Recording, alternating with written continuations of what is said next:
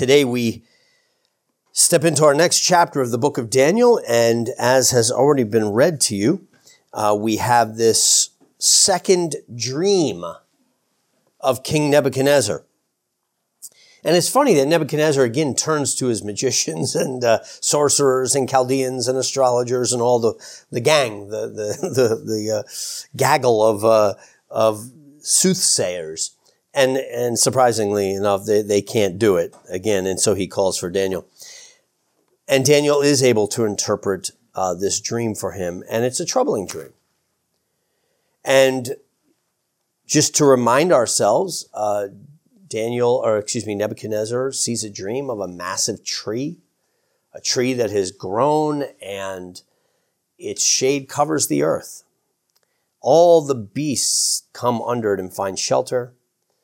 They find their food there. All the birds of the air come and make their nest there. And it's an amazing tree. It's a glorious tree. But then an agent from the Lord comes and says, cut the tree down. And the tree is cut down, though it is commanded that the roots and the stump be left. And the tree is taken down. And Nebuchadnezzar is bothered by this. He asks the soothsayers. They can't come up with any explanation. And Daniel comes and he receives from the Lord. He takes some time. It's interesting. It says that he takes some time. Maybe he's contemplating how to relay this message to Nebuchadnezzar. The last dream was kind of sweet for Nebuchadnezzar. Told him he was going to be succeeded, but I'm going to be succeeded. You're going to be succeeded. I mean, we all know we're not going to live forever.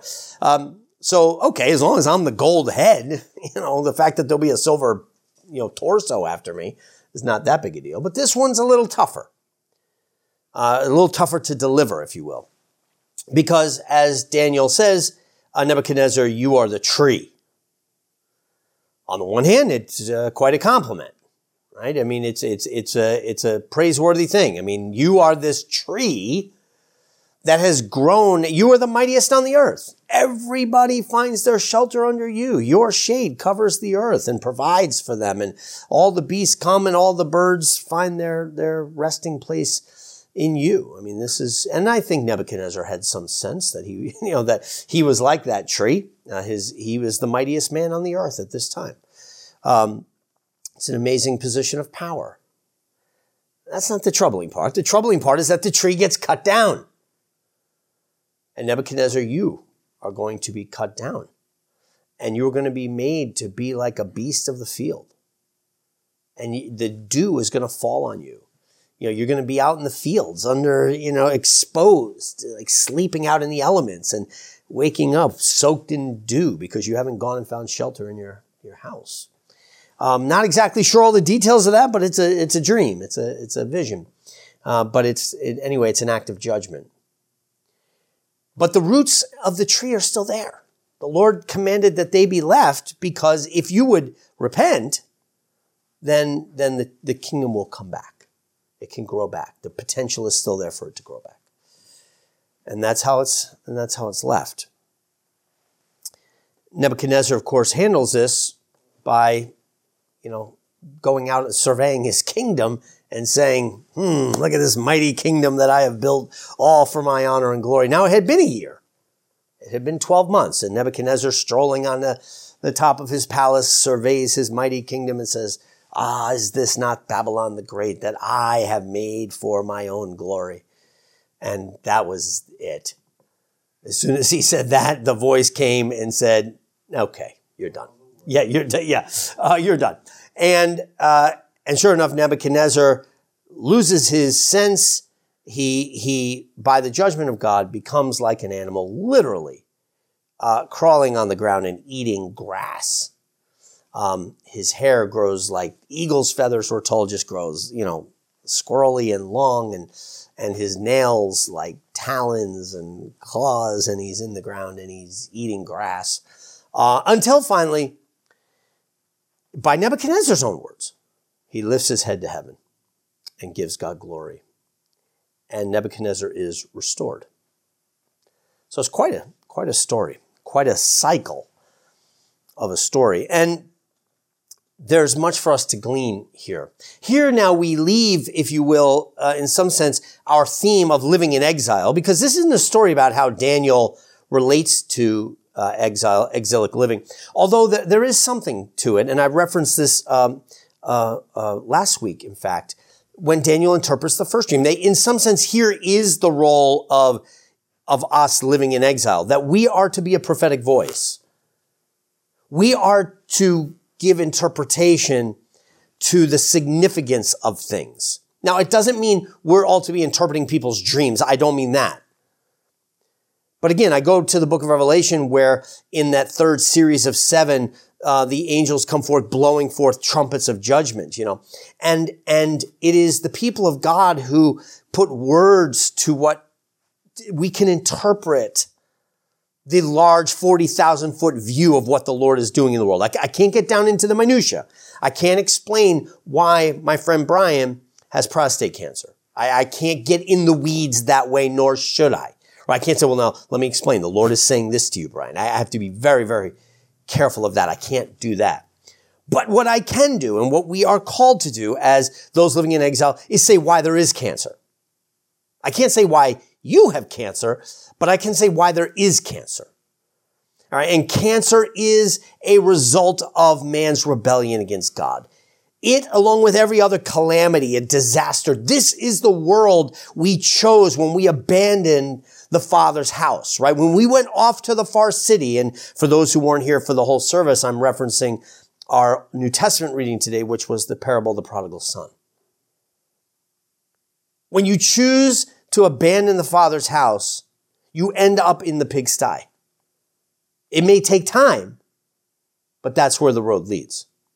And Daniel puts words to that for Nebuchadnezzar. And so if we wanted to make some connection with what it means to live in exile, you ought to be prepared to do that. As Daniels, if you will, living in Babylon, we need to declare to the world what's happening. We're the vision interpreters on a very broad scale. Doesn't mean we start interpreting people's dreams, so don't misread me. But on a broad scale, we're able to tell the story. We can tell the world what God is about and what he's doing. But in this case, let's just hone in on Nebuchadnezzar and deal with the situation at hand. Here we have Nebuchadnezzar in his own words. He is declaring to everyone, he says in the very beginning of chapter 4, I want my whole kingdom to know this story. And it's an embarrassing story. I mean, the king, the emperor, the most important, powerful man in the entire world, looks like a beast and he's crawling around eating grass, okay? And yet he's like, I need to tell you this story. There's no hiding it, no censoring the press here. So no, I want to tell this in my own words. And it's a story of the catastrophic effects of pride. And Nebuchadnezzar has learned. We know he has learned from this because he's the one that says, I need to tell the world this story. What is pride?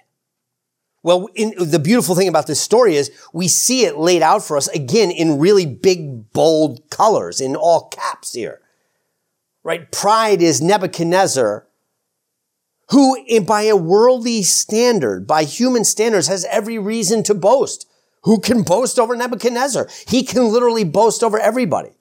And he stands atop his palace, surveys all that he has, and says, is this not the work of my hands? That I have done for my own glory.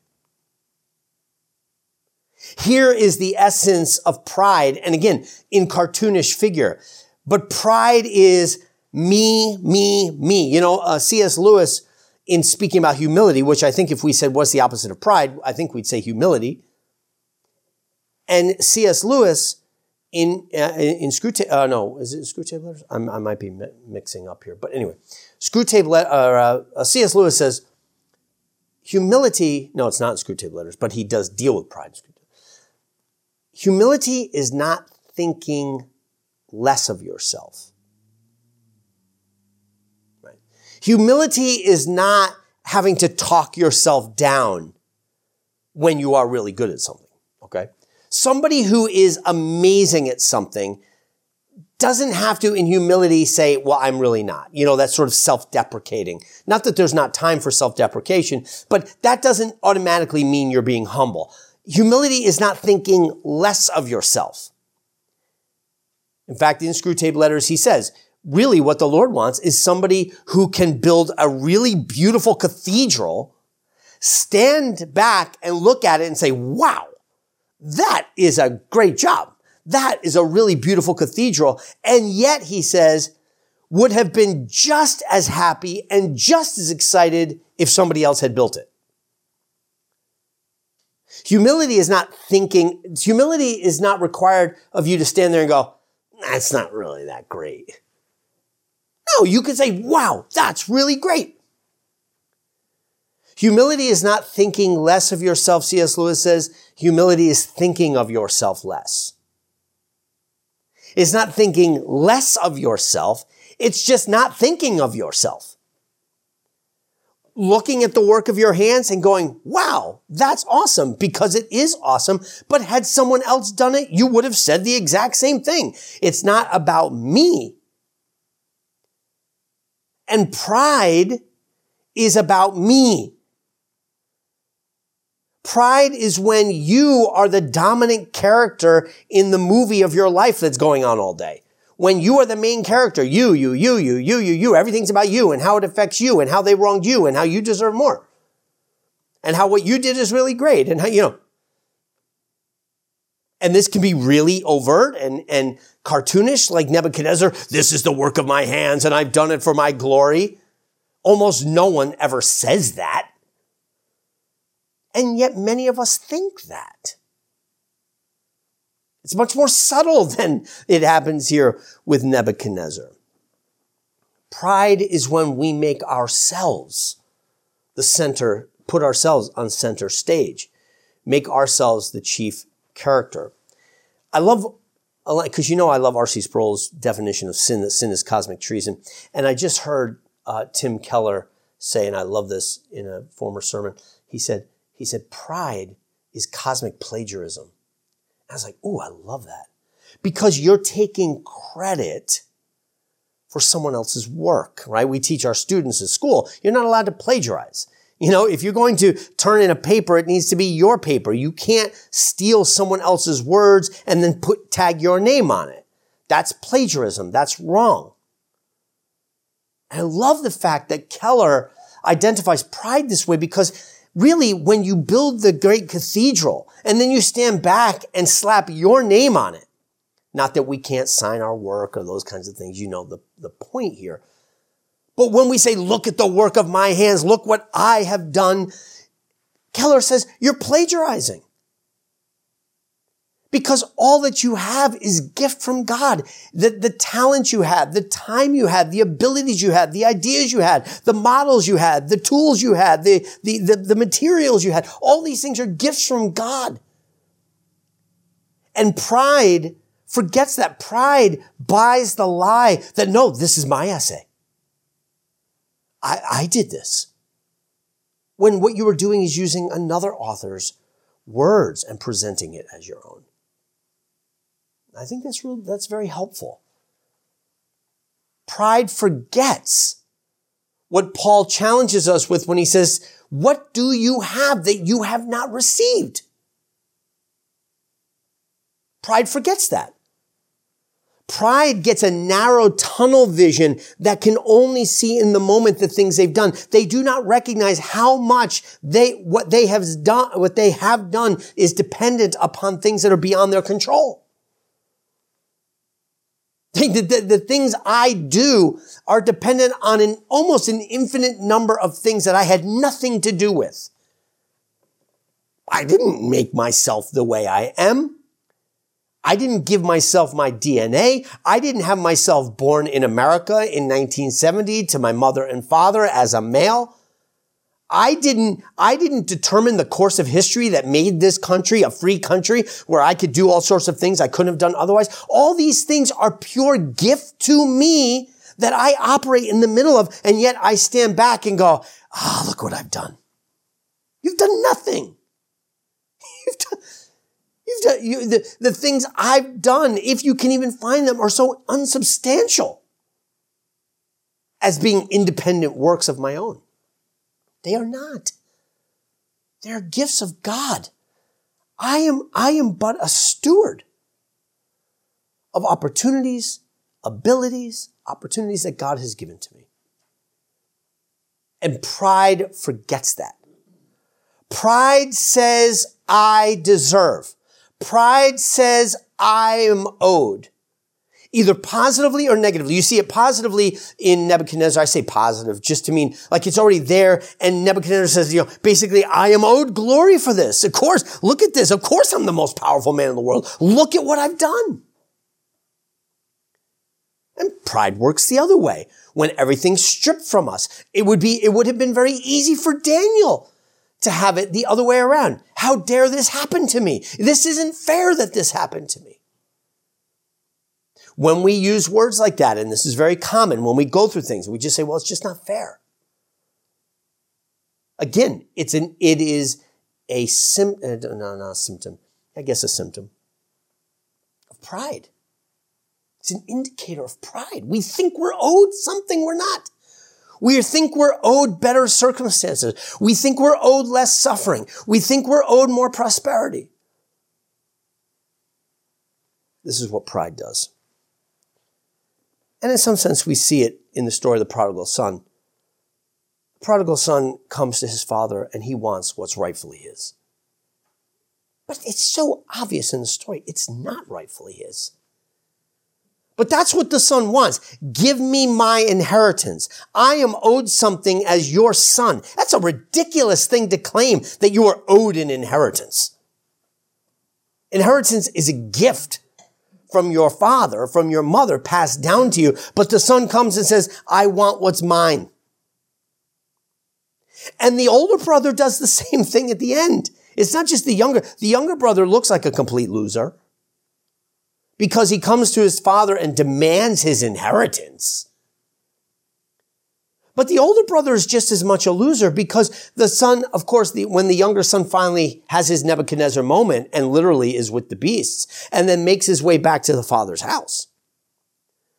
The older brother says, he's upset because he feels like the younger brother is now eating into what is rightfully his. If the younger son gets half the inheritance, that means the older son gets the other half. If the younger son takes his half and goes out and squanders it, leaving just the elder brother's half to remain, but now the younger son comes back and the father starts throwing parties from what he has left, that means we're cutting into the older son's inheritance in order to celebrate the return of the younger son. See, now you're cutting into what is rightfully mine. And he's upset about it. And I haven't got what I deserve. I've worked hard. I don't deserve this. He doesn't deserve that. All this deserve language are instances of pride. And brothers and sisters, we have to be careful of this. Pride is insidious and it is in us all.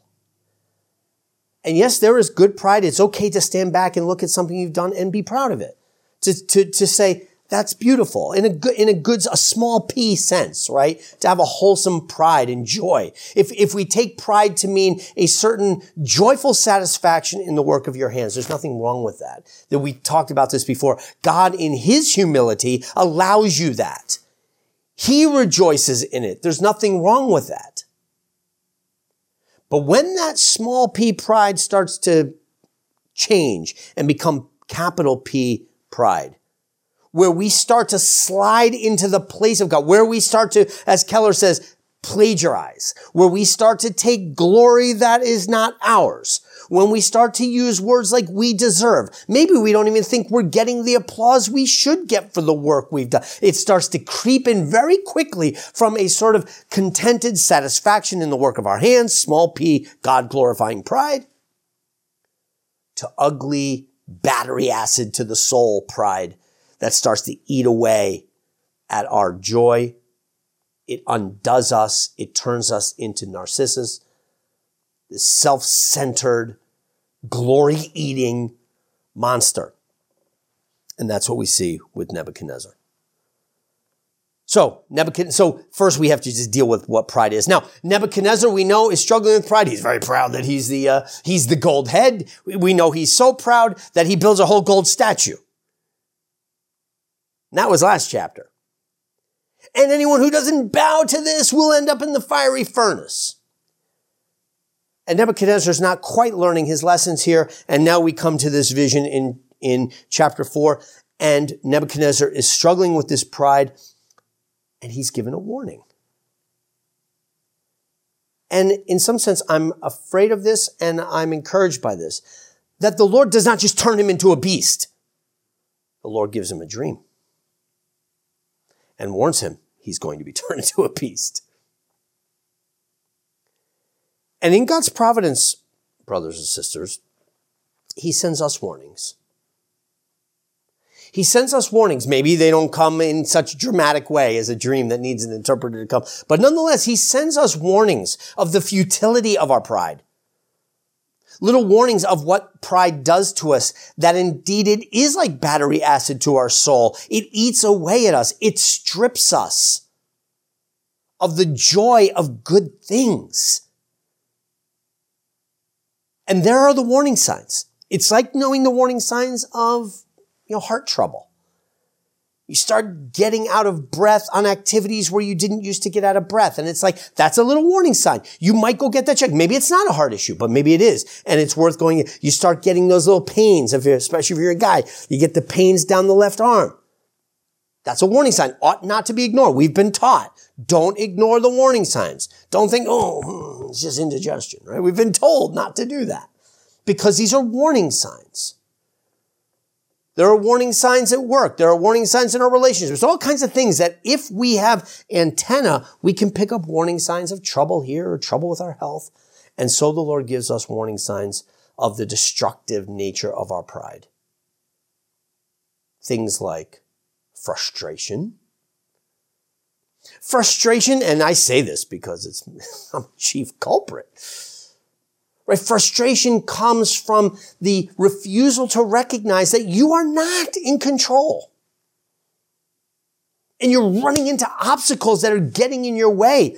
And your pride tells you, these should not be getting in my way. I should be overcoming. This plan I have should get done. And these obstacles come in your way and they cause you frustration. And that frustration is a sign. It's a warning sign, like of a heart attack. That we are battling with pride because we think we should be in control. I should be able to accomplish the things that I have planned. And these things are getting in my way and I'm frustrated by it. And it's a matter of pride. If you find yourself unable to celebrate other people's successes, right? If you struggle to see other people in the spotlight, these are if we can't, as C.S. Lewis said, look at the Grand Cathedral and we would have been just as happy and just as in awe and just as delighted if someone else would have built it. If we don't have that joy, then that's a sign. That's a little warning sign. We like it if we get the applause or the success. Or when we find ourselves struggling using the deserve word or the fairness word, when we find ourselves in trouble or calamity or about others. These are warning signs. If we struggle to sleep,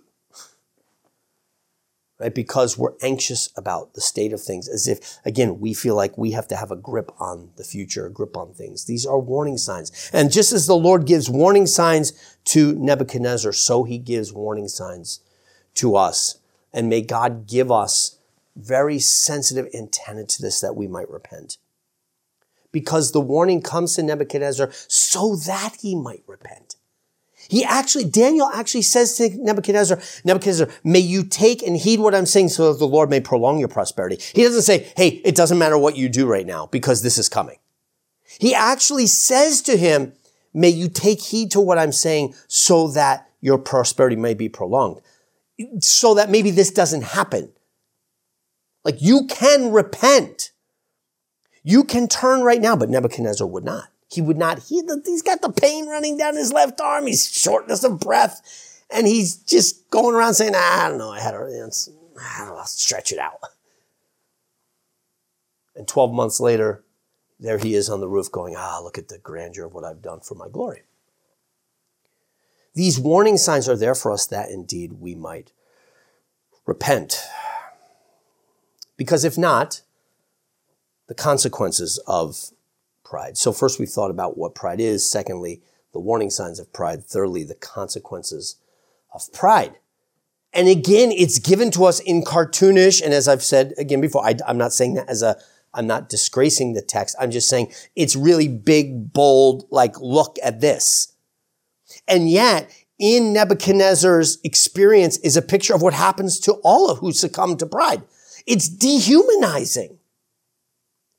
That's why I'm using battery acid on the soul. It's corrosive. It's toxic. It eats down. It eats your joy away. It eats your humanity away. Instead of receiving things as gift from God that can be rejoiced in, it becomes something that strips us of joy, strips away our humanity. And we see that with Nebuchadnezzar as he literally becomes less than human. He is literally walking around on all fours with claws and feather hair.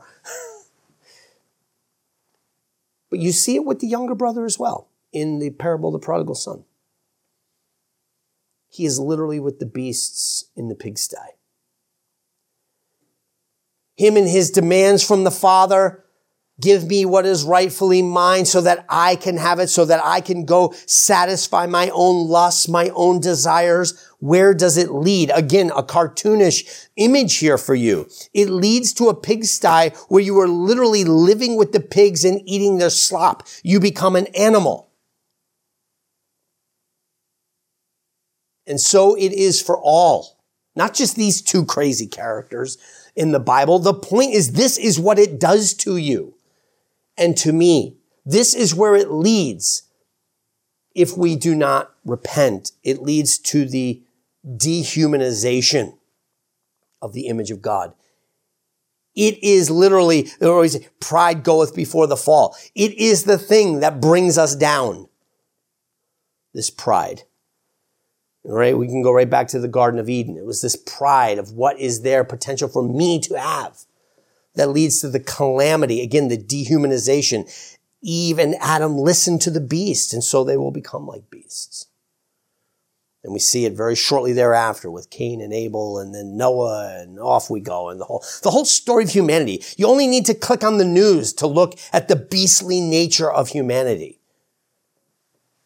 But this is what happens when pride dominates us. And it's not just them out there. We in here have to be careful of this dehumanizing pride. It will land you with the beasts. And so what is the solution to pride? And this is where Nebuchadnezzar, it's an amazing story because this pagan king is literally brought to his knees, head in the grass, eating grass and growing claws and living outside, having the dew soak him for 7 periods of time. We don't know what that is. Is it 7 weeks, 7 months, 7 seasons, I don't know what it is. But for an extended period of time, a time that the Lord thought was complete, right? 7. But after that, what is it? What's the trigger that turns him from a beast to a man again? And the answer is he lifts his head. He lifts his head that was turned inward on himself. All Nebuchadnezzar could think about was himself, and now has literally been driven into the dirt. All he can see is the grass. He's eating grass. His head is down. And what finally changes things for Nebuchadnezzar, this vision of repentance for us, is that Nebuchadnezzar lifts his eyes to heaven. He looks to God, from whence his help shall come. What is it that changes the story for the young boy in the story of the prodigal son? And we don't get this with the elder brother. We're left hanging as to what he does. But with the younger brother, it's when he turns and looks home. He's wandering away. He has forgotten his father. His head is turned from his father. All the young boy can think about is himself and gratifying his own pleasures. And then he gets into the pigsty and all he can see is his own calamities and troubles. But when he turns his head home and sets his eyes back on his father and realizes that even being a servant in his father's house is better than being a beast out here with the pigs. That just the beauty of being with my father and receiving the gifts of my father, his grace is better than anything I've ever had. When he does that, he finds himself with a ring back on his finger and a robe around him and a party being thrown for him. Nebuchadnezzar lifts his eyes to heaven, and in lifting them to heaven, of getting his eyes off of himself, Nebuchadnezzar is exalted, and not just exalted, but restored. And his kingdom is given back to him, and his counselors are given back to him. And I guess we can say it's stuck, because this begins with Nebuchadnezzar saying, Nebuchadnezzar the king, to all peoples, nations, and languages that dwell on the earth, peace be multiplied to you. I thought it good to declare to you the signs and wonders that the Most High God has worked for me. Not, hey, I need to tell you this really rough story of what God did to me. No. I need to tell you these amazing signs and wonders which the Most High God has worked for me. Nebuchadnezzar looks back at this calamity. The man lost everything. He ends up in the pigsty, eating the slop with the pigs like the younger brother. And Nebuchadnezzar says, I got to tell you what God did for me. He looks at it and is able to say, this calamity was grace to me. And I need to tell the world about it. How great are his signs, how mighty his wonders. His kingdom is an everlasting kingdom, and his dominion is from generation to generation. This is what Nebuchadnezzar's writing as he retells the story later. He praises God for what has been done to him. And so maybe we can think about the fruit of repentance in this case. What does it look like? You know how you know that you are being healed of pride?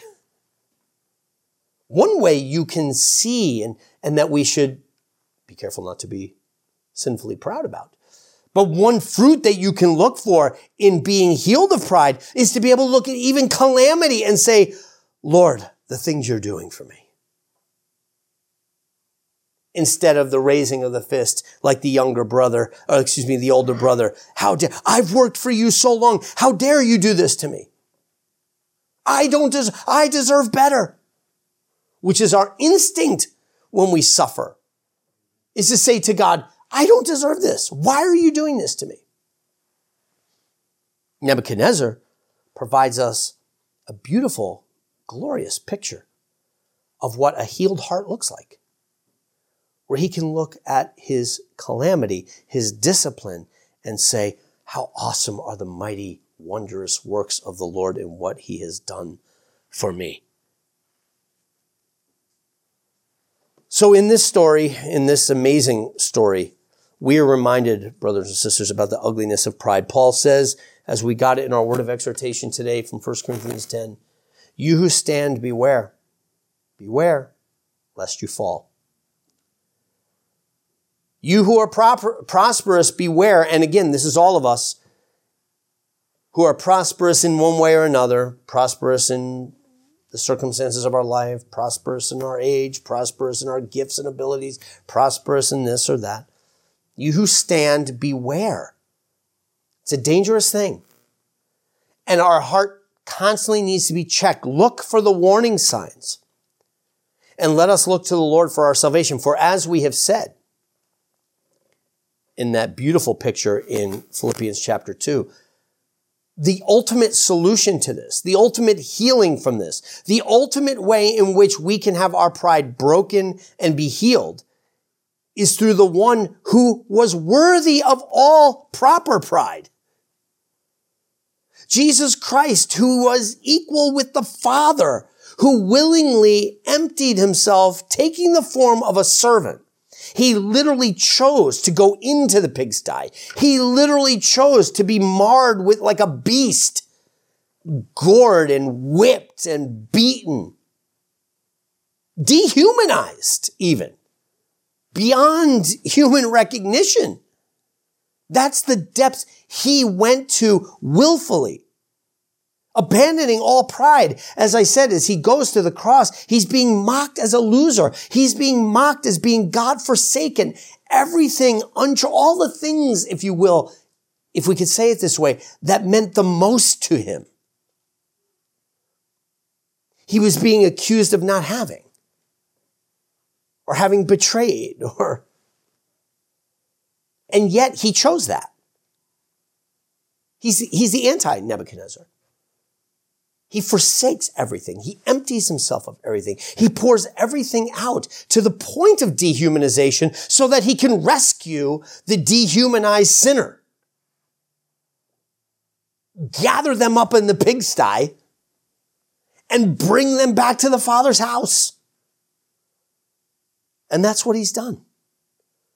And that's the reason you and I can be in the Father's house today, rejoicing and singing praises to him. And therefore, to us, upon whom the ends of the ages have come, quoting from Paul in 1 Corinthians 10. How much more ought we be those who flee from pride? How much more ought we be those who recognize there is nothing I have that has not been given to me? Everything I have is gift. And therefore I can endure all things. I can rejoice in all things because it's gift to me, because I have seen what my God has done for me. And so may we, as a cure for pride, not sort of white knuckle it, as evangelicals tend to do, like, okay, I'm going to go to work today and try to beat pride. You will fail at that. But the cure, the antidote to pride is faith. It's actually worship. It's orienting ourselves toward the Lord, of focusing on him and what he has done for us, that through him then we might be satisfied and not self-centered. And may that be true of us. Let us pray. Heavenly Father, we thank you for your gracious and at times painful, but nonetheless gracious work. We thank you for the warning signs you give us, the fact that you remind us that we are not the center of the universe, the fact that you remind us that we are not in control over things, but that we are mere stewards of what you have given to us. Guard us from the pride of the younger brother and the pride of the elder brother that wants what's ours and thinks that we have earned certain things and that we deserve certain things. Father, we know better. We know better. We know because we say it often that were we ever to be given what we deserved, it would be hell. We know that, and yet we can't get ourselves to believe it. We still think we deserve better than we get. Instead, we pray that with our eyes fixed on Christ, who willfully gave up all things for us, that we might recognize, Father, that all we have is gift from you. And as such, fill us with joy. Relieve us from the tyranny of self-importance, and restore to us, we pray, the joy of our salvation. For we ask all this in Christ's name. Amen.